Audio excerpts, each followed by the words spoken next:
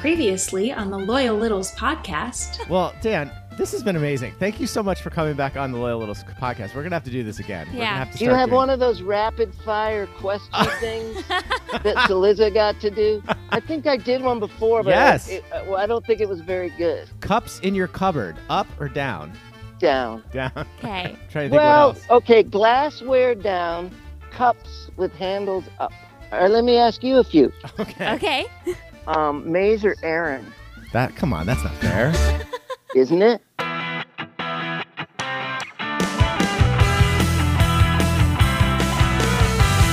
Welcome back to the Loyal Littles podcast. On the WTFC Podcast Network. Hey, Roxy. Hey, Chuck. Hey, Littles. Roxy, 140th episode. What? Yeah, No way. big day. What? We're not going to take up too much time on the front end of this episode because we are just so excited about our guest. Yeah. We want to get right to it. Yeah. But as always, we will do our emails and stuff like that first. But very first, August 6th, Summer of Littles. Just go. Yeah, Saturday, August 6th. Go to summeroflittles.com for all your information. If you want to host, if you want to go, just go. Go. It's great. Be We've there or done- be square. That is the one thing Roxy and I have done as Littles. Yeah. I mean, we actually hosted last year at Yeah. Hurley's here in New York City with Maeve, and it was fantastic. We had such a great We time. had the best time. Do it. Be a host. Go to summerlittles.com. Reach out to Bob Walsh. Whatever you have to do. Yeah. Just make sure you get there. So, sorry, we're just so excited. Yeah. We're kind of speechless here. I know, we're coming up on the summer, so. Yeah, I mean, and this episode, this is great. All right, first of all, some cleanup on aisle Chuck here, I guess we'll call it. Shout out to Neil from Rockville. He was also apparently a very big contributor to all the stuff on the big show about Wendy Rieger, that Yeah. tribute they did. So Oh, yeah. we practically thanked everyone but him. Oh, no. Well, I wrote to him. I didn't know. We did our episode before I heard Yeah. stuff on the big show after that. So anyway, wanted to give him a quick shout out. And then some people wrote in, we're just going to start with this to clean this up a little bit. The whole Dan Byrne sequence that we put together for his 5 mediocre minutes. Okay, so what happened was, for those of you who remember and you listen to the big show, I'm assuming you do, he wrote this great jingle about how it's kind of, I can't remember the exact name, I'm sorry, Dan Byrne, but it was something about it's rough to be a little on a Saturday. Yeah. Saturday and Sunday, because there's no big show. Right. So I just lovingly just tweeted at him and I said, Mr. Byrne, with the Loyal Littles podcast, it's not so much harder to be a little on a Saturday and Sunday because Yeah. quite often we drop episodes on the weekend. Yeah, And that was it's a the whole little less point. hard. Yeah, it gives them something else to listen to. And so he actually was like, oh man, I missed the boat on that. He wrote right back. He was great. He wrote to us and he said, oh man, I missed the boat. I'm so sorry. And I'm like, no, nothing to be sorry about. And that's where this all started from. He's like, well, I'll see what I can do. I'll try to get you a plug on the big show. So we were like, okay, that'd be That's great. cool. That'd be great. And little did we know that he was going to turn it into like a full-blown song. Right. Had no idea. I thought he was just going to like sneak it into as like a reference into one of his Right. songs. So, yeah. So that's how that all came about. And then he came up with the idea of us locking him in a basement until he got us. Yeah, I'm not quite sure where that came Yeah, from. I don't but know. We don't even have a basement. That's what she means. Yeah. We can't do that. We don't have a basement here, like of our own. Right. Where we could actually lock someone up in. And but yeah, so he turned it into that where we were keeping him in our basement until he got us a shout out on the big Yeah. show. But once again, thank you, Dan Byrne, for coming on for 5 mediocre minutes. Thank you for writing that. That was really sweet. And it was a nice try. He did send it into the big show, he Yeah. said. And of course, It did not understandably, get played. they just didn't play it. So I'm just thrilled that he's obviously still in good graces because since then he's written another one, of course, Yeah. and that has been played. Oh, yeah. So I'm Yeah. just glad Nigel didn't say, like, what are you doing, man? We're not playing any of this garbage about the Loyal Littles podcast on the big show. That would be nice, but that's Right, okay. Maybe right. someday. Anyway, so then we also we got tweeted at by Dina in Damascus, and I believe this was her thing. She's the one that shared the Air Portal, it's called. It's called Air Portal. That is the new Wordle. I don't know how new it is. It's like every day there's a different one. Yeah. I hate that when Speaking that of Wordle, happens. I haven't done mine today yet. I just don't get it. Why does everything have to be so saturated? It's like I someone comes up know. with a really clever idea and then everyone has to jump on it. Yeah. So now there's like a Wordle for everything probably. Right. That we don't even know about. Right. Anyway, so it's called Air Portal. It's AIRPORTLE. And it's the game with the airport codes. You only get 3-letter chances, right? Well, that's all they are. Yeah. 3. Yeah, it's 3 letters. And it's the same thing. If you hit one. Oh, you get 6. Well, yeah, you get 6 tries. Yeah. But it's 3 letters Right. each. So it's hard. That's really hard. Now, if you know your airport codes, I guess it's not too bad. But I didn't. No, because you could start with any of them and Yeah, I mean, I tried one time, run and I out. got 2 out of the 3 letters. I didn't get it. Full disclosure, I didn't get it in my 6 tries, and I haven't played since because Right. I don't really know my airport codes as been broadcast on this podcast. So, That's interesting with all the travel you've done. I guess it's been a lot on Well, I know- buses, but well, I know a lot. yeah. I mean, I feel like I know, No, I'm but do you know how sure, many airport right. codes there are? Roxy? I that's mean, true. I'm guessing. Is this out of the entire world? I think. I don't know. Oh. Honestly, I don't even think it gave me the answer when I missed it. Do they normally tell you? No, I don't know. I don't know how that works. So I don't even know what the final answer was to even like look up that airport code. But I thought it was clever, and it was a great tweet because of the topic we've had for the last couple yeah. episodes Yeah. about airport codes. Anyway, Cool. Roxy, we have some Sully quotes. Uh-oh. We don't have a segment for this yet. This is definitely not What Now Sully. Oh, but, it's not? No. It's definitely not What Now Sully. It might be something else. Okay. Well, Sully says. Sully Says. That you had that before, actually. did. Maybe this could be Sully Says. Okay, so he's just randomly commenting on past episodes. And the first one was I'm going to say it, the great Chris Cillizza episode. I'm sorry. Okay, it was fantastic. Oh, It was yeah. so nice of him to We had come a on. great time. But from the last episode, he quoted me saying, quote, "I never thought we'd have Chris Cillizza on the podcast. And you shouldn't have." I mean, I disagree. No, was that and you shouldn't have or oh, you shouldn't have? No, yeah, I don't think that's the Oh, one. go on. No, I don't think that's the one, Roxy. All right, next quote from Sully Says. Little Chuck to Dan Byrne, quote, "We're both musicians here, conveniently not mentioning the drama part of that. I will say this. We had a fantastic time with Dan. We Yeah. spoke, the segment's called 5 Mediocre Minutes. We realized that most times it's at least 10 minutes Yeah, or so. yeah. We talked for over 45 minutes. So Chuck here had to do some editing down, and I felt bad for cutting some of the stuff out. But yeah, we had some good times. And we, of course, talked about that stuff. He asked all about my last production I did of Cheek Yeah. to Cheek and all that stuff. And so we did talk a lot about drumming and just stuff in general about the theater. And I don't Yeah. think I can disclose some of the maybe. I don't know, Rox. I better not. He has some irons in the fire. That's all I'm going to say. Yeah. He has some really cool irons in the fire of things that might have to do with New York City. Yeah. I don't want to say too much. The Just 'cause- littles, keep your fingers Yeah, crossed for keep your these fingers crossed. irons in the fire. And hopefully you'll be hearing more about that at some point soon. Mm-hmm. So, but again, yeah, thank you, Dan Byrne, of course, for coming on. And yeah, we did talk a lot off air. And also the recording I had was literally like Really long. 45 minutes long. Could have been its own podcast. I mean, he just kept asking us questions. It was so much fun. We Yeah. had so much fun there. He loves his rapid fire. He does. He loves the rapid fire. So we're going to have to come up with some new ones, I think. Yeah, So when we have him yeah. on again at some point, we'll have to have some new ones. So, all right. And then, Roxy, we had another email, right? Yep, this is from Patrick Smith. Smitty Scoop. Yes, he says, "Hey I love Chuck, saying that. I know. Hey Chuck and Roxy, I need a David Aldridge moment ruling from you. I recently heard a tweet from Todd Takei read on the Baseball Tonight podcast with Buster Olney. Whoa, wait. Stop there. Wait. that's cool. Todd Takei got an email read on the Buster Only? Apparently, I have a great Buster Only story. apparently. Then he goes on to say, I immediately said to myself, hey, that is Todd Takei. Is this a David Aldridge moment? I know Todd from the TK show because he is a legendary little. So when I heard Todd on a different podcast, it felt very strange. What do we call this experience if it isn't a David Aldridge moment? Well, look, after his great Meet the Littles interview, I defer to Mark Schaefer on this. Oh, right. Now, if you missed that episode, Mark Schaefer, it was called "Would You Like Some Fries with Those 76 Hot Dogs?" It was obviously our July 4th. I think it was released on July 6th, 2021.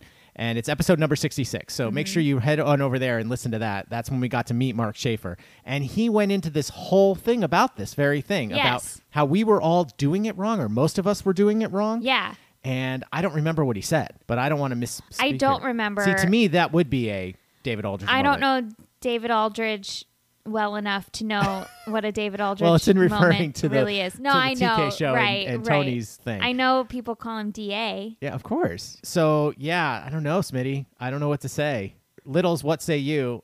WTFC podnet at gmail.com. Let us know what you think. Is that a David Aldridge moment? I think Maybe it is, but could be. like I said, I just keep thinking of Mark Schaefer because he dropped major knowledge on us that day on that episode. Yeah. He was saying how like most of the Littles, we were totally had it wrong. Yeah. That's not a It was DA like moment. using it too much. Right, or something. I don't Right. remember. Anyway, go back, listen to episode 66, and you can hear all about it. We'll try to get the answer for you, but Roxy, let's get out of here. Let's go. Let's go. Let's freaking Let's go. We are so excited for our 140th special guest coming up. Right after the break. Hello, friends. You're listening to the Loyal Littles podcast on the WTFC Podcast Network, a tradition unlike any other. Don't cry, don't tear, don't fall apart when I'm near. You're all yours now, and yours now, you should stay. All your problems and all your fears, I've had enough of them over these years. So you're all yours now, and yours now, you should stay. And if you can't rest when you sleep at night, well, all the best. We are being played in this episode by a good friend of the podcast, Dante Mazzetti. And this song is called All Yours Now, and it's off his Lost and Drifting album. Now, if you like what you hear, you can find him everywhere. iTunes, Bandcamp, all over the place. Just go and search Dante Mazzetti, or the easiest place to find him is on his website. That is DanteMazzetti.com. That is DanteMazzetti.com. And as always, we'll play the full song, All Yours Now, at the end of the podcast. And if you can't rest when you sleep at night, well, all the best. So you're all yours now, you should stay. All right, all you loyal littles. You ready, Roxy? I'm ready. We are so excited for this one. We're just going to jump into Yep. it. Please welcome to the podcast, Jeanne McManus. Hey, Jeanne, how's it going? Hi. Well, it's going very well, but I want to say this before we begin, Chuck and Roxy, that it is very open-minded of you to have me on your show. Gee, why is that? Well, Chuck, I know you're a musician, and Roxy, you're a dancer, and my feelings about Broadway musicals have been well documented. Yes, they have. Oh, I'm not a fan. Now, let me amplify. I am a fan of musicians and of dancers and of music and of dance. I just don't like the phony baloney stories that they drum up around the great music and the great dancing. Absolutely. I understand that. And there are Okay, times so when I I hope completely that agree. absolves me in a little bit. Well, we definitely want to get into Yeah. that because, Yeah. well, we could just start there. We could do Sure. this out of order and just Sure. go there. I mean, because I have similar opinions when it comes, because Roxy knows this. When we Yeah. first met and started dating, I have a problem with actresses that like to act Or actors. Or actors, that's true, that like to act off stage. Yeah. Drives me freaking crazy. They don't have an off switch, and they don't realize Oh. that when they're off stage, that's when you turn the switch off. But yeah. in their defense, sometimes I understand you're at a party, you're meeting big people When and you're representatives. schmoozing, You're schmoozing. sure. But They when have to, you're like, turn it on. out in the park with friends and you've got that switch on, it's like, maybe tone it down a little bit. Right. Do you think they ever turn it off? I mean, do they go home at night and open the refrigerator and get a beer and turn it off then, or does it still keep going? I don't You know. I don't. No, I've dated a few. My bad. Oh, boy. So yeah. So yes, occasionally I do feel like yeah. Yeah. Yeah. I actually dated one, but she would wear stage makeup 24/7, including the fake eyelashes. Why? And You got to give your face a breather. only when she went Open to your bed. pores. Right. Yeah. Exactly. Only when she went to bed. Wow. And even it took her a while before when we started dating for like the first 2-3 weeks. If I came over or whatever, she would have it on. Well, I can understand that. I mean, I used to like Not like this. sneak out and like brush my teeth in the morning. Okay, you that's know? fine. But I mean, this is like full on stage makeup. Fake Yeah. eyelashes, Yeah, no. the whole night. Yeah, it was just too much. Wow. Yeah. Wow. Now, I'm curious, have you ever had to be like that when you're going like after a story or something? Oh, yes. I mean, yes. I mean, I have had to hide personal feelings. I mean, Sure. I've had to restrain myself from reacting to some sexist comment, remark, Yeah. Absolutely. somebody mansplaining something Yeah. to me. I mean, just had to practically cut my tongue out several times because, you know, as my boss, the great George Solomon, always said, think of our readers first, not your own ego. Right. You know, it's like when they were shutting women out of the locker rooms, and sometimes other reporters would, in solidarity, say, well, we're not going into the locker room because they're shutting out the women, which was a very noble endeavor. But at the same time, George would say, we'll deal with that problem later, but anybody who could get in the locker room to ask the question, go on in there right now. Right. So, I mean, you have to think of the greater good. Yeah. That's very challenging. Very challenging. All right. Well, listen, why don't we now do our normal? Because people want to get to meet you. Yeah. And we'll come back to the Broadway stuff for sure, though, because I've got some more questions.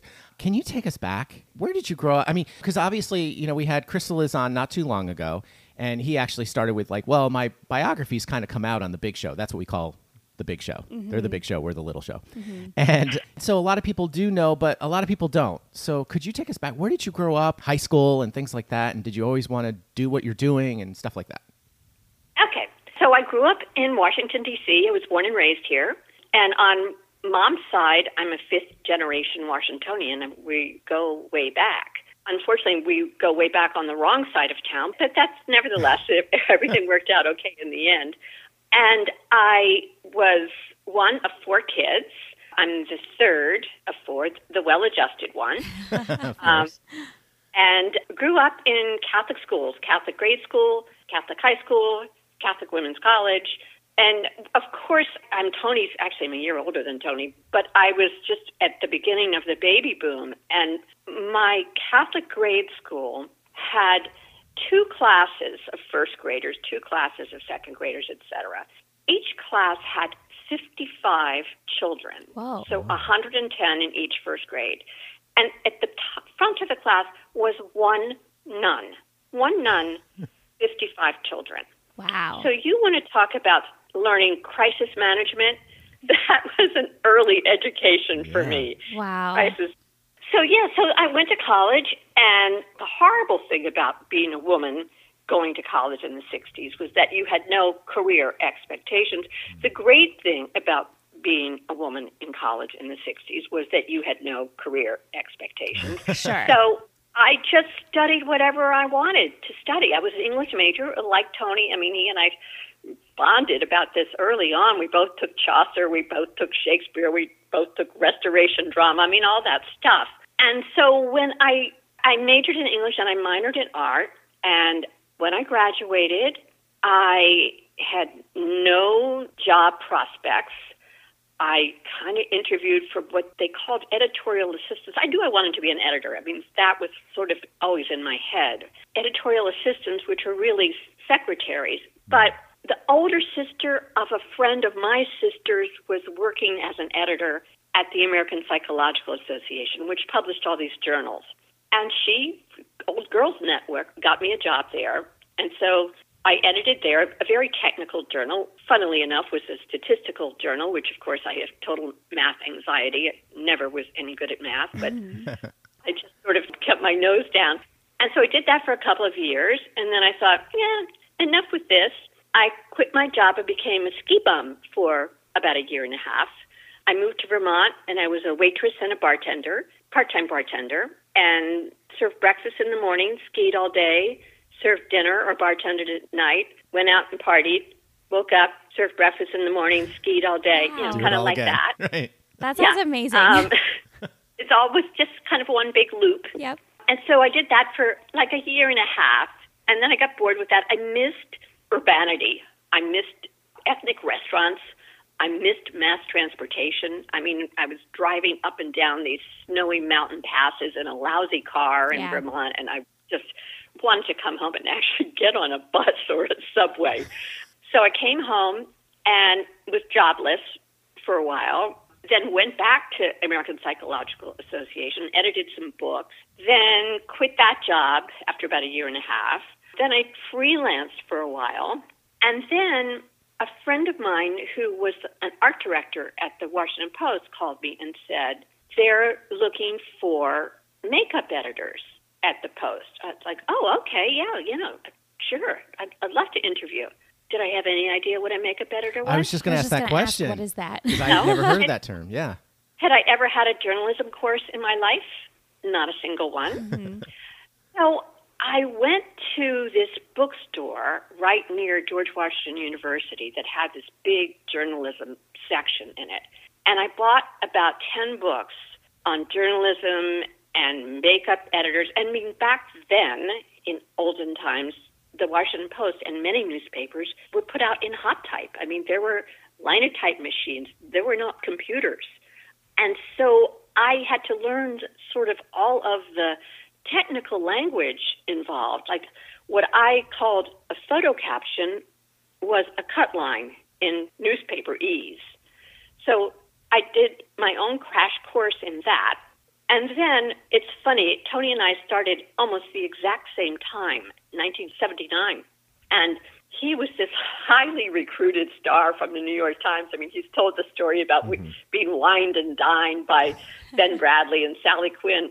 He's been wined and dined, and I am part-time on-call makeup editor, which is sort of like being a sewer rat. I mean, my hours were either 5:30 p.m. to 1:30 a.m. or 7 p.m. to 3 a.m. Wow. And I was just down in the bowels of the Washington Post with all these pressmen and linotypers and printers, and it was stoking hot because linotype is hot metal and inky. I mean, people laugh about how I always wear black. And that's why I always wear black, because I would come home covered in ink. Yeah. Literally. So, well, I was doing that, and I actually really loved it and was kind of good at it because I'm good at multitasking, which is why I was a good bartender, because I could make this drink with my left hand, clean glasses with my right hand, keep somebody talking, take care of the wait staff on the end of the bar. Yeah. You know, I'm good at that. And so that was sort of being a makeup editor. I mean, you had to juggle a lot of personalities and a lot of various parts of newspapers, the headlines, the cut lines, the body of the type. Was it set on the right measure? Was it set on the wrong measure? You had to clear pages. You kept A1 for the last second because that's where the last minute changes were made. Sure. But you had to get all these other pages out of the way so that the presses could start to run. I mean, you really were at the bottom of this enormous funnel of news coming down to the composing room every night. So I did that, I think about 9 months. I'll make this long story really short. Then I got a job on the editorial page for a couple of years, editorial and op-ed, and I really liked that too. But it was very separate from the newsroom, as it should be, because it's the opinion side of a newspaper as opposed to the news side. Yep. But there was Tony and all these people my age sort of circling out there in the newsroom, and we all kind of got to know each other. And we were like youngest people in the newsroom. And, you know, when Tony and I complain now about people in the Post and stories, I think they were complaining about us back then. You know, we were the ones, this little brat pack. Yeah. So anyway, so we got to know each other. We had mutual friends. You know, we would go out after work sometimes. And after I left, I was on the editorial page for about 2.5 years. I like to move around a lot, as you may have guessed. I like to kind of not stay in one place too long because then they kind of find out your weaknesses. Sure. That's a great way to put it. I know. Then I moved to, I was an editor on the Sunday magazine, and Tony was in sports then, and I think he was also writing for Style. And so he and the then editor of the magazine dreamed up this idea to have this story that the Washington Senators, the former baseball team, were returning to Washington. And there was this big announcement one day in the Sunday magazine, the Senators are back. And Tony concocted this whole cast of characters, this scenario, you know, the grizzled bench coach, the ace pitcher, and he gave names to everybody. Well, I like to look back and say we were the godparents of fake news because, I mean, the letters to the editor were just like, how dare you? We really thought the team was coming back. We really thought these were real people. I just wanted to say, really, in a weekly magazine, you think we're making up games, we're making up box scores? I mean, anyway, so I edited him some then, and then I went to the Style section for a while, and Tony was writing a column in Style, I think once a week and twice a week in sports, and so I edited Tony then. And then the deputy sports editor left, and Tony went to George, the sports editor, and said, you ought to get Jeanne to come over and be the deputy sports editor. I didn't know any of this was going on, of course. And so then George asked me, and I was like, oh, God, I don't know.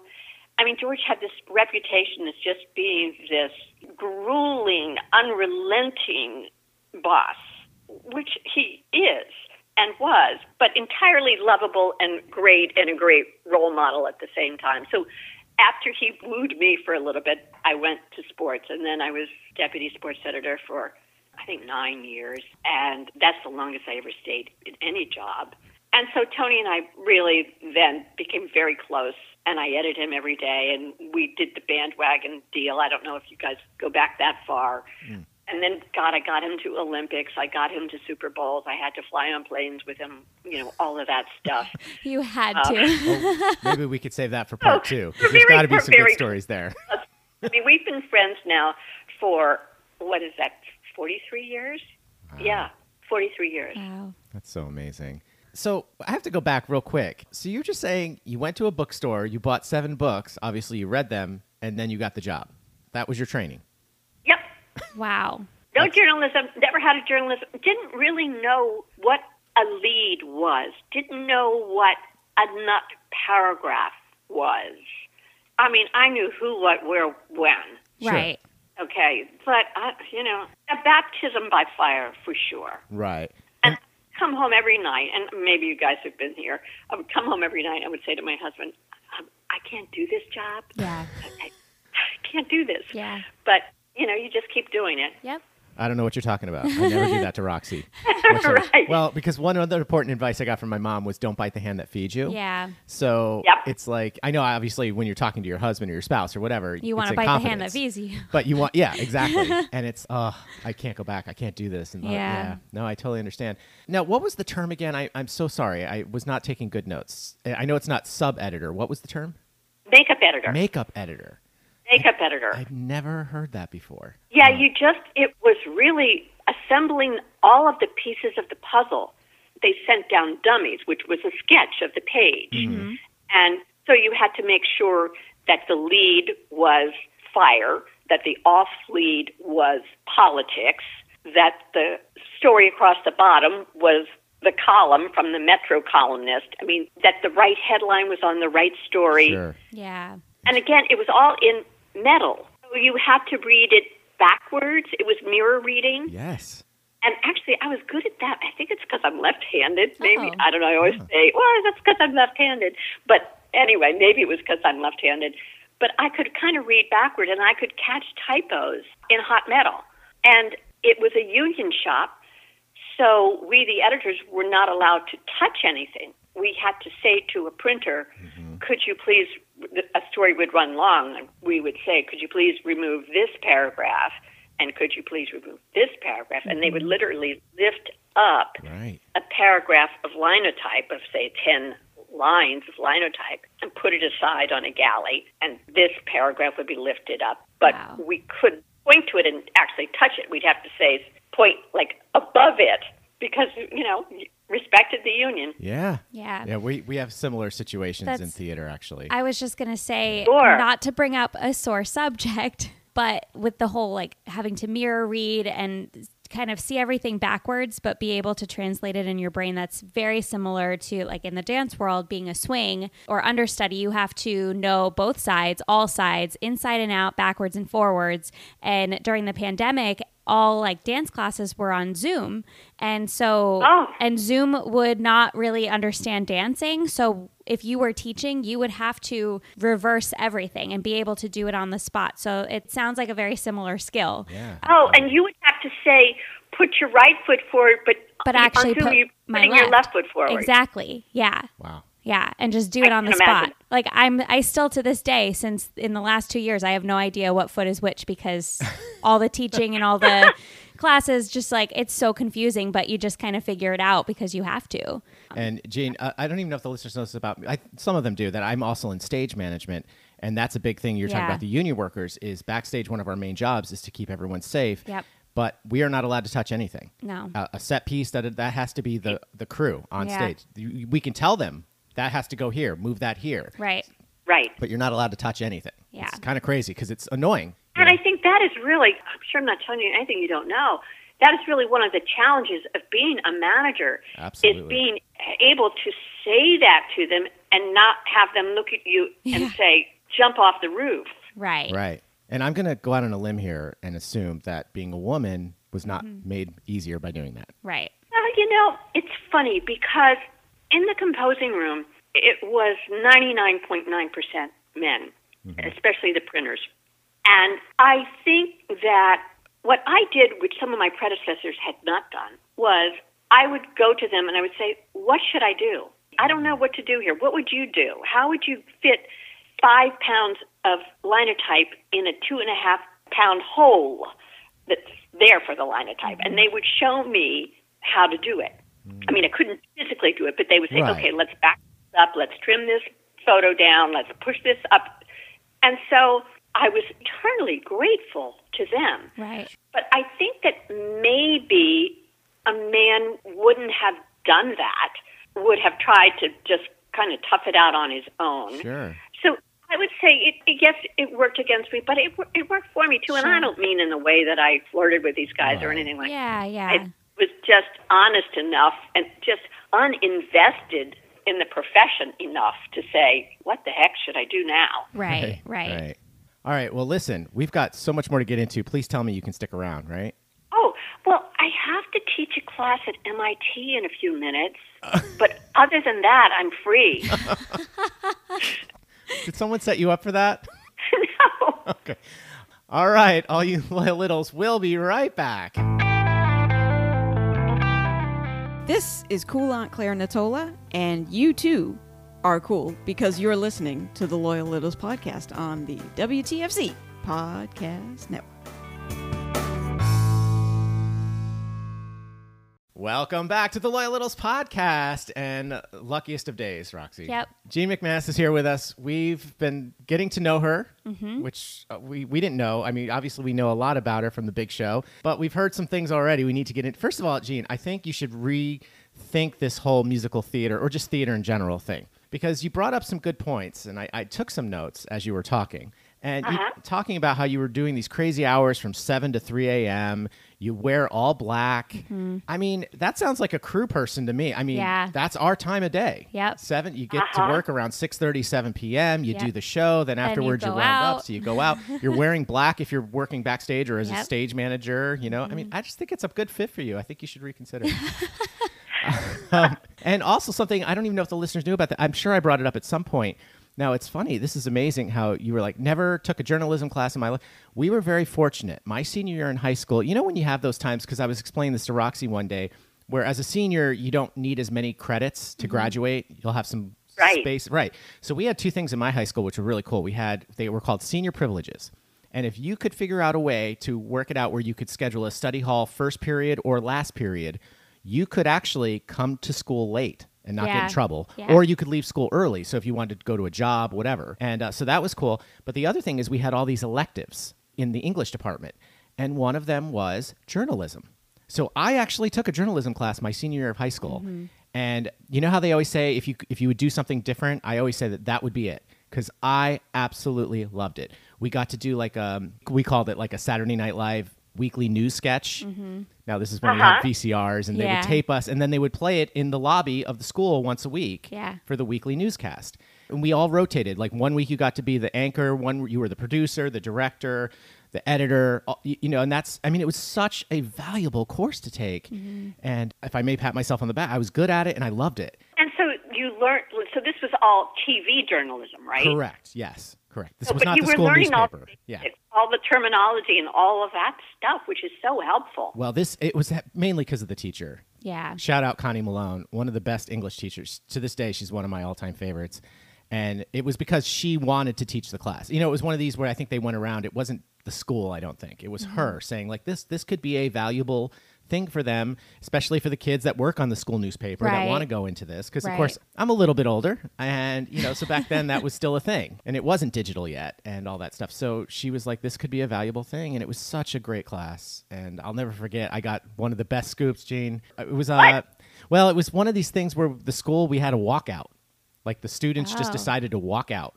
Good for you. Yeah, it was over something with the superintendent, and all I remember is he had to come, and they finally got us calmed down. Well, let me back up. So they all walked out. I ran to the journalism class, got the video. What do you call those? Camcorders. And it was the size of a microwave. Absolutely, on my shoulder. Yep. And so I got video of the kids walking out. Then, because I was also on the stage crew, because I kind of knew I was going into theater, we had access to the stage where we got onto the roof of the school. And I've got shots of from the roof of the school of the kids in the parking lot as they were walking out. So, and then one of the guys held it, and so I became the news anchor, and I'm like, hi, I'm live from, Ichabod Crane High School in Valatia, But then when they calmed us all down, the superintendent agreed to talk to us and answer questions. So they filed us all back into the auditorium, and I was in the front row, and he saw me with the camera, and he actually came. He's like, please turn that off. I won't talk if you turn this off, or until you turn it off. And I was like, I didn't know what to do. I was like, okay, yeah, sure. But then I held it on my lap, and I put my finger over the red light, and I hit record. So I have the whole... I mean, Sneaky. you are Mike Wallace of your high school.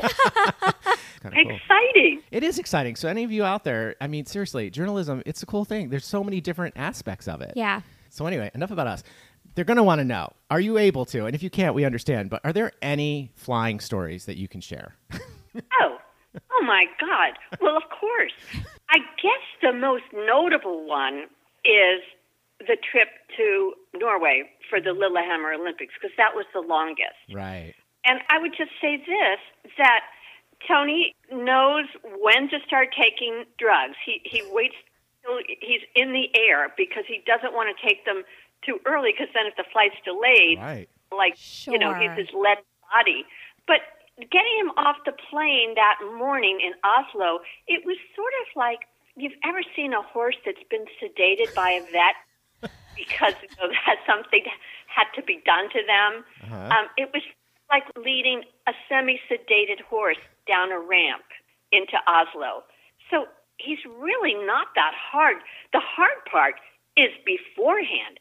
The hard part is the weeks and weeks and weeks before he knows he's... Oh. In fact, I would say the only fight Tony and I ever had was about a week before we were supposed to leave for Lillehammer. And I mean, Lillehammer, Tanya and Nancy, it was made for Tony. Yeah. It was made. I go into his office, and he says to me, just kind of off the cuff, I'm not going to Lillehammer. There was something on his desk that I picked up and threw at him. And I said, F you, and walked out of his office.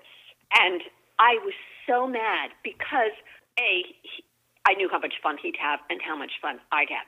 And B, I knew who was going to replace him if he didn't go. And it was not a fair exchange at all. So he was going to be replaced by someone who could not carry the load of an Olympics. I just knew that. Gotcha. Yeah. So about 10 minutes later, George comes out of his office and says, I think you better go back and apologize to Tony and talk to him about going to Lillehammer and maybe not throw anything at him this time. And so anyway, on the plane, it's not that bad. I mean, you've heard him on the show. Weeks and weeks and weeks and weeks. And his best friend, the socialite, Alan Bubis, is always trying to get him to come down to Florida. And Tony will say, yeah. And at the last minute, he'll cancel because he's afraid of getting on the plane. Yeah. So if he didn't go, if say he just decided I'm not going, does that mean you wouldn't have gone, or you would have had to go with this other guy? Or did he have his own? Oh, no. I would have, no, I was all in. I mean, that was my job. I had to go. And I not only had to go with somebody who, I mean, I loved the people I went with, but if Tony hadn't gone, there would be one person who would have been a whiner, a complainer, who would have said, it's too cold on that mountain. I don't want to go up there. I mean, now, that's Jeanne, be what honest. I would have been. Are you talking about Wilbon?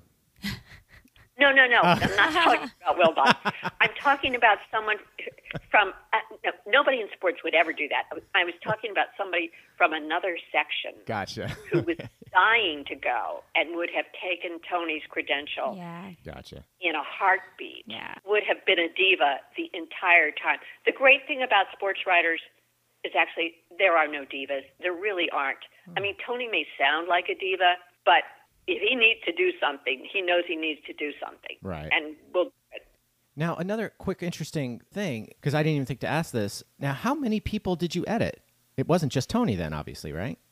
Oh, no. I think the staff was maybe about, including part-timers and high school staff, maybe about 40 reporters.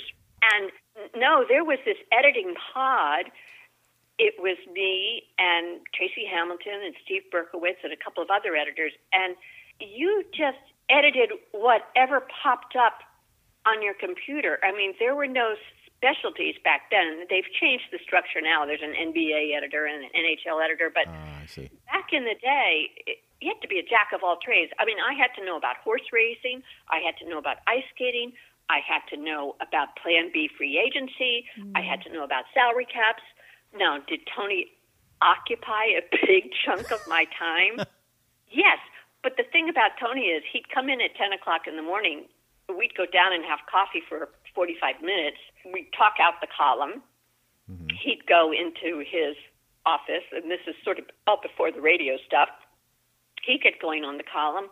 I'd come in at about 1 o'clock or 2 o'clock, work on it a little more with him. He'd finish it up, and he'd file his column like by 5:30 or 6. And that was well before the tidal wave of the rest of the sports section began to hit. So I had him signed, sealed, and delivered and packed up and on his way home to 20015 before the rest of the copy hit my desk. Right. So interesting. So cool. Yeah, because like I said, we only hear about the stuff from the TK show, and it's, wow, that's so great. All right, and lastly, before we get to our fun, dumb questions, which we're always excited about, we didn't go into, I mean, we kind of assumed, but can you go into your fandom? Like, what's your favorite sport, your teams, that stuff? Well, I would say right now it's the Nats, even though I'm not optimistic about their bullpen. I'm not optimistic about Mr. Soto staying with us much longer. But I grew up, of course, with another baseball team, the Washington Senators. Right. So that got me hooked on baseball pretty early. I was, growing up, a very big fan of the Washington football team. I always say that my interest in sports started because I grew up in a one-TV household, and my father watched sports. And so if we wanted to watch TV, we watched Friday night boxing, we watched Senators games, we watched football games. But especially when I came to sports in 1991, that was the Joe Gibbs era. And that was just a really fun, exciting time to be a football fan in Washington. And it's hard to look back on those wonderful years and look at what we've got now and think of it as even the same universe. But yeah, I have to say, I kind of pivoted away from sports when the pandemic first began. I'm not sure why. I don't know. Everything seems sort of meaningless. So I was like, sports, what is that? Right. But I'm coming back now. Okay. I'm coming back. Well, like I totally was into the round of 16 with the NCAA. Right. Not early on. Gotcha. And same with the NFL playoffs this year. I got into the sort of critical games. Now, Roxy and I are big baseball fans, so I'd love to hear, because, of course, luckily from a listener, I'm sitting here looking at my Teddy Baseball signed picture in his Washington Senators coat, I guess he was wearing, from when he was the manager there before they left. And so can you go into that a little bit? Like, what was it like? Because when they just up and left, and then what it was like when they came back. Okay, so it was so much fun when they were here growing up. I mean, when I say this, you're going to think that I'm like Eleanor Roosevelt or something, but my older sister Ann and I used to take the streetcar to the Senators games. I mean, that's how long ago it was. And there was this, I mean, it was much like what happened to Baltimore when the Colts were stolen from them. We were just so deceived. We were so robbed. The Senators went to Minnesota and became the Twins, and we were going to get the expansion team. And so we get the expansion team that was owned by Bob Short. And I can't remember even how long that expansion team was here. It was seems like only a couple of years. And he literally just picked them up and took them to Texas. And all of a sudden, there is nothing. And it was just totally jobbed us. And when I came to sports, I learned this one lesson. You never walked in and within earshot of George said, I think it's going to be a slow news day. Because George would somehow come up with a story that Washington was going to get a baseball team. I mean, we ran more stories that Washington was going to get a baseball team for 10 years before Washington got a baseball team. But anyway, when they came back, of course, they were lousy at first, but it was so great. We were all driving up to Baltimore to see the O's, and that was fine then because, of course, you had Cal Ripken, and they were pretty good. A great story. But it was so nice not to have to drive up 95 Baltimore to see a baseball game. Right. Yeah. Now, if I may, I'm going to loop it back around to this whole musicals thing that you have. You're so Now, really, not even Damn Yankees. They wrote a show about your baseball team. You didn't like it? Well, I remember my parents going to see that play at the National. I think it was at the National Theater. Sure. I think it started here before it went to New York. Probably, yeah. And my father was in love with Gwen Verdon when he came home and never spoken about Gwen Verdon. Yeah. So I have to say I kind of do have an affinity for that play and certain others like Guys and Dolls. Sure. Stuff like that. But, my dear friend Bill Isaacson tried to convert me, and he got me and David tickets to South Pacific, and he and his wife very kindly took us to South Pacific. David had shoulder surgery, and so we left at the first intermission. And that's a long one. I know. It was shoulder was just too painful for him. Oh, that's too bad. It's always funny because people always ask me, like, friends that are spouses, and they're like, oh, I want to take my husband, but he's not really into it. I always have to ask those questions, like, what's he into, la, la, la. Because nowadays there's lots of different styles. Sure. Like if you're a rock and roll music guy, you're not going to take him to South Pacific. Right. You're going to say Superstar. You're going to say, or they're hip hop, rap, obviously and Hamilton. Let me say this.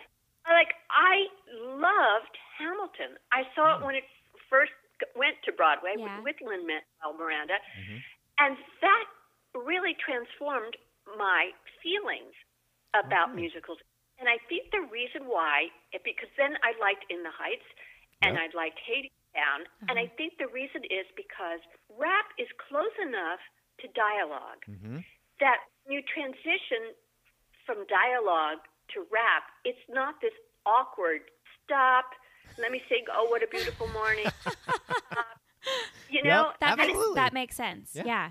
A lot of them, the rap is the dialogue. So it morphs seamlessly from one medium to another. Right. So those three musicals I'm a huge fan of. And I think the more I see things like that, the more of a fan I'll become. Right. All right. I'm curious about shows that are where there really isn't dialogue, and the dialogue that's technically there is sung through. Where it's like opera. Where Miss Saigon, the entire Evita. thing, Les Mis, the entire thing is like just sung through.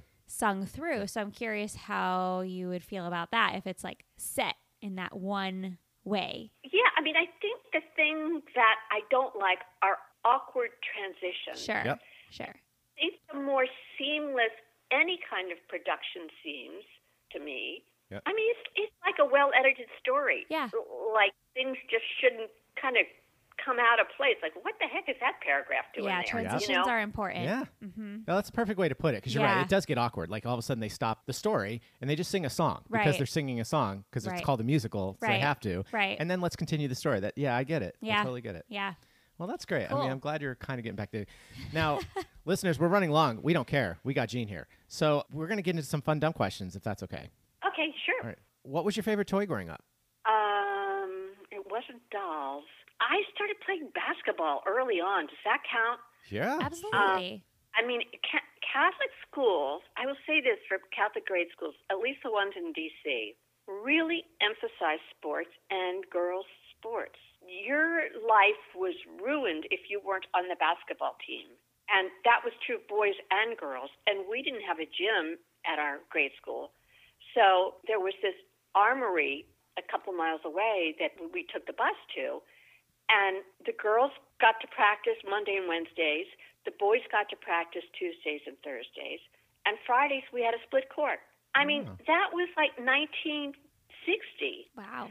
Like decades before Title IX. But to me, I look back on that and I think how kind of remarkable that was, that they gave it equal importance for girls and boys. And I'm a big booster of team sports for kids. I mean, I think you learn so much playing on a team. Sure. Yeah. Yeah. That's Absolutely. great. What do you think is the greatest invention of all time? Greatest invention of all times. It's not Speed Pass. The remote control, the voice remote control is a favorite of mine. Ah. But I'd have to say electricity. Yeah. Good. Mm-hmm. Yep. Indoor plumbing would be another one. Close second. right. 1 and 1A. Absolutely. That's mine. Yeah, right. That's Roxy's, right? Yep. If you could be a cartoon character for a week, who would you want to be? Now, do you sense a pattern here? Like Roxy asked the more intellectual ones, and I asked the completely stupid ones. We have a theme here. Cartoon. Well, I would be Marge Simpson. Oh, Oh. that's a first. Yeah. I Yeah, like she's that one. kind of a liberated woman. Yeah, absolutely. That's great. If you were invisible for a day, what would you do? Well, right now, I would get on one of those oligarchs' yachts, and I would commandeer it. I would get on that oligarch's yacht, and I would say, I am the captain now. And I would take that yacht and get it as close to Ukraine as I could. And then I would try to get as many refugees as I could onto that yacht and just get everybody on there and just make themselves comfortable. Maybe we'd wind up trashing the oligarch's yacht. That could happen. Get some people out of there on the oligarch's yacht. How That's does that wonderful. sound? That's great. Yeah. And actually, maybe to go on, I don't know. What's one personal trait that has gotten you in the most trouble? Oh, man. I hold grudges. Yeah. Yeah, Tony and I have that in common. You know, there's a joke about Irish Alzheimer's. We forget everything but the grudges. That's me. Yeah. I've never heard that Yeah. before. I've gotten better as I've aged because it takes a lot of energy to hold a grudge. It does. Sure does. And But it doesn't always serve you. I hold grudges. I can go way, way back with a grudge. Yeah. Well, Jeanne, we can't thank you enough for taking the time and meeting the Littles here. This has been so great. Hey, I love the Littles. I miss seeing the Littles at Chatter. It was so much fun. Yeah. Hopefully we'll all get out there soon and find somewhere. I don't know, because are you going to do Summer of Littles by any chance? Do you do those? Or the don't. Jingle Fest, maybe? I have done Jingle Fest. Okay. If they're too far out in Virginia, Yeah. that's prohibitive. But Gotcha. yeah. But I usually have dinner with a couple of Jingle Festers beforehand, so that's always that's fun. great. Oh, nice. Well, all right, Jeanne. Well, thanks again. And as an homage to the big show, we'll get you out of here on this.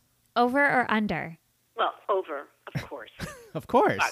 I want to say that I grew up in a nonpartisan household where I couldn't tell you whether it was over or under. I grew up with my three siblings and parents in a 3-bedroom, 1-bathroom Yep. house. Yep. Yeah. Not 1.5 bathrooms, no Yep. little fancy bathroom anyplace, 1 bathroom. And I don't think a roll of toilet paper stayed in that bathroom more than 36 hours. So Yeah. I couldn't tell you if it was over or under. But Gotcha. on my own, the only way to go is over. Excellent. All right. All right, Jeanne, thanks again for coming on the Loyal Littles podcast. We really appreciate the time. Thank you both. It was really good talking to both of you. All right, all you loyal listeners, we'll be right back. Dina in Damascus wants you to know that Chuck and Roxy add up to great fun on the Loyal Littles podcast at the WTFC Podcast Network. Welcome back to the Loyal Littles podcast, and I'm speechless. Thank you, Jeanne, for coming on and meeting the Littles. Roxy, what a treat for our 140th episode. That was awesome. I mean, she is lovely. Seriously, Roxy, if we ever meet them in person, you're going to have to hold me back. Because Chuck's gonna. Oh, I know. They're I gonna know. have restraining orders. And also a quick shout out to Ed Butt and Mr. Bill Isaacson because they helped greatly getting Jeanne on the podcast. So we really appreciate that. So what I do have to say, we do have to give a shout out to all the Littles for making this show a success. Because if this podcast had flopped right out of the gate, we would have never talking to any of these bigs. None whatsoever. Right. And thank you to all the Loyal Littles who've come on in the past in 139 episodes to come on and meet the Littles. Yeah. And, you know, it's always funny. I wish it was, you know, we're always referencing other episodes from other Littles. Whenever we're trying to do that more now, when we reference another Little, we try to reference the episode if they've been on the podcast so people can go back.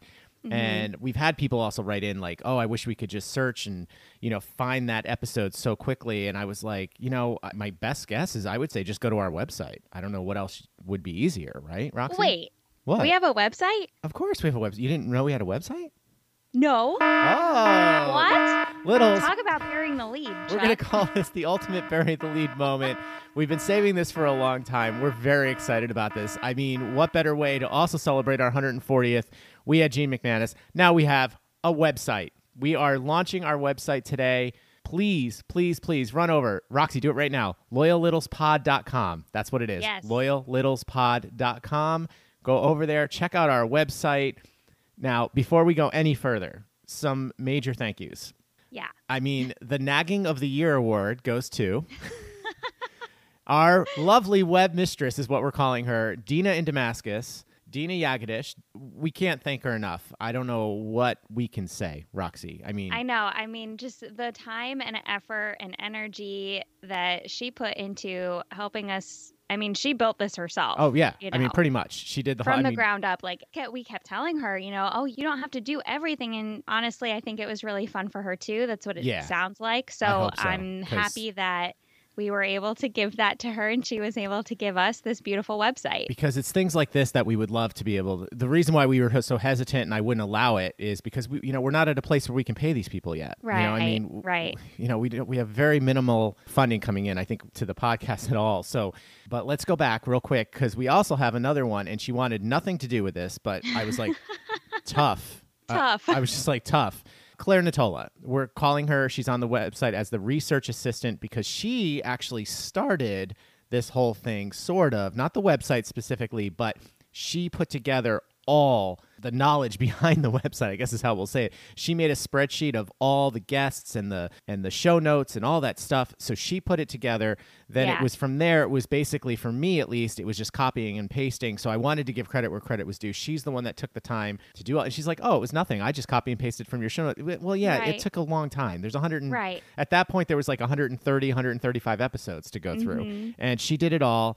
And then Dina took it from there and ran and just did a fantastic job. We're so excited about the website. Yeah, it looks really good. LoyalLittlesPod.com. Run over there, check it out. There's a search feature where you can just search everything. It'll pop up, so you'll be able to go to their episode. The episodes. Yeah, and same thing with the music. If there's a person that you remember, like today it's Dante, you just write Dante, and it'll come up with all his songs when he's been on the podcast and where to get his music. And stuff like that. There's other features, and we have a use the code section. Yep. Yeah, so this Bury the Lead moment was definitely brought to you by stickgrip.com and fogfreeeyewear.com. Fog Free Eyewear. Right. So use our code LLPOD. Get those products, support those people. There is also a support us section through Anchor, who we distribute the podcast from. It's there. You can do it for as little as 99 cents a month. So I'm sorry, we sounded a bit flustered, but I'm very excited about this. We're very excited. I never thought about burying the lead. Yeah, I know. I never thought it would get here. I really didn't. And thanks to these loyal listeners and loyal Littles, this is the ultimate Littles helping Littles moment. That's all I can say. And I have a tear in my eye. All right, Loxy, we are out of time. So why don't you tell everyone how to get in touch with us? All right. You can email us at WTFC. Wait. What are you doing, Roxy? What are you doing? Oh, right. I have to say something new, don't I? No, there's one place. Just go. There's one place. Go to our website, LoyalLittlesPod.com. That's it, That's Littles. Right. That's one place. Loyal Littles Pod. One-stop shopping. You can email us from there. You can send in music from there. You can send in requests to come on and be a Meet the Littles guest. Absolutely. So just go check out the website, LoyalLittlesPod.com. Everything is there. Obviously, you can go to the other places, go to our Facebook page, go to our Twitter page. It's all connected. You just go to our website, and you can click on the Twitter. You can click on the Instagram. You can click. It's amazing. So, Dina in Damascus, thank you so much. Claire Natola, for all your contributions, and we could not have done this without you. It's amazing. So thank you, thank you, thank you. And the one thing we can't say, obviously, though, is via the website is if you do listen to us over on Apple and iTunes, please don't forget to give us a rate and review. I don't know how to even say this from the bottom of my heart. Jeanne McManus, thank you so much for coming on and meeting the Littles today. It was an honor, pleasure. It was amazing. And thank you, Tony Beeson and Claire Natola and Dean and Damascus for our bumpers this episode. All right, Roxy, let's get out of here. I just don't know what to say anymore. I know, right? We don't have anything to say because this is so exciting. All that, sticker.com, all that fog-free eye, it's all on the website. Everything's on the website. Just go to the website, loyallittlespod.com. Go to it, people. Just do it. Bye. I am the captain now. Don't cry, don't tear, don't fall apart. When I'm near, you're all yours now, and yours now, you should stay. All your problems and all your fears, I've had enough of them over these years. So you're all yours now, and yours now, you should stay. And if you can rest when you sleep at night, well, all the best. So you're all yours now, and yours now, you should stay. Yeah, you like it when we talk, but you're boring and I can't stand to walk anywhere with you, for we might have to speak.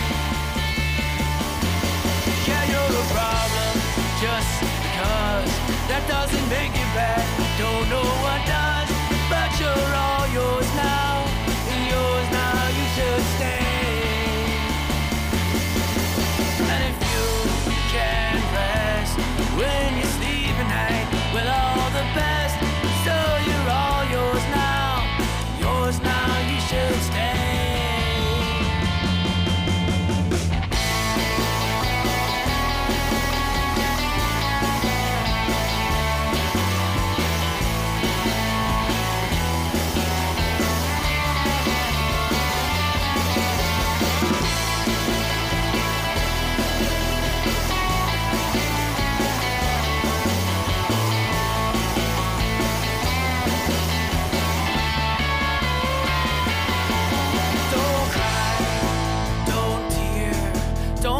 Apart. When I'm near, you're all yours now, and yours now, you should stay. All your problems and all your fears, I've had enough of them over these years. So you're all yours now, and yours now, you should stay. Don't cry, don't tear, don't fall apart. When I'm near, you're all yours now, and yours now, you should stay. The Loyal Littles podcast is produced by the WTFC Podcast Network and edited by Louis B. Crocco. And the Loyal Littles podcast logo is designed and drawn by Eric Lonergan. That's me. Oh, yeah.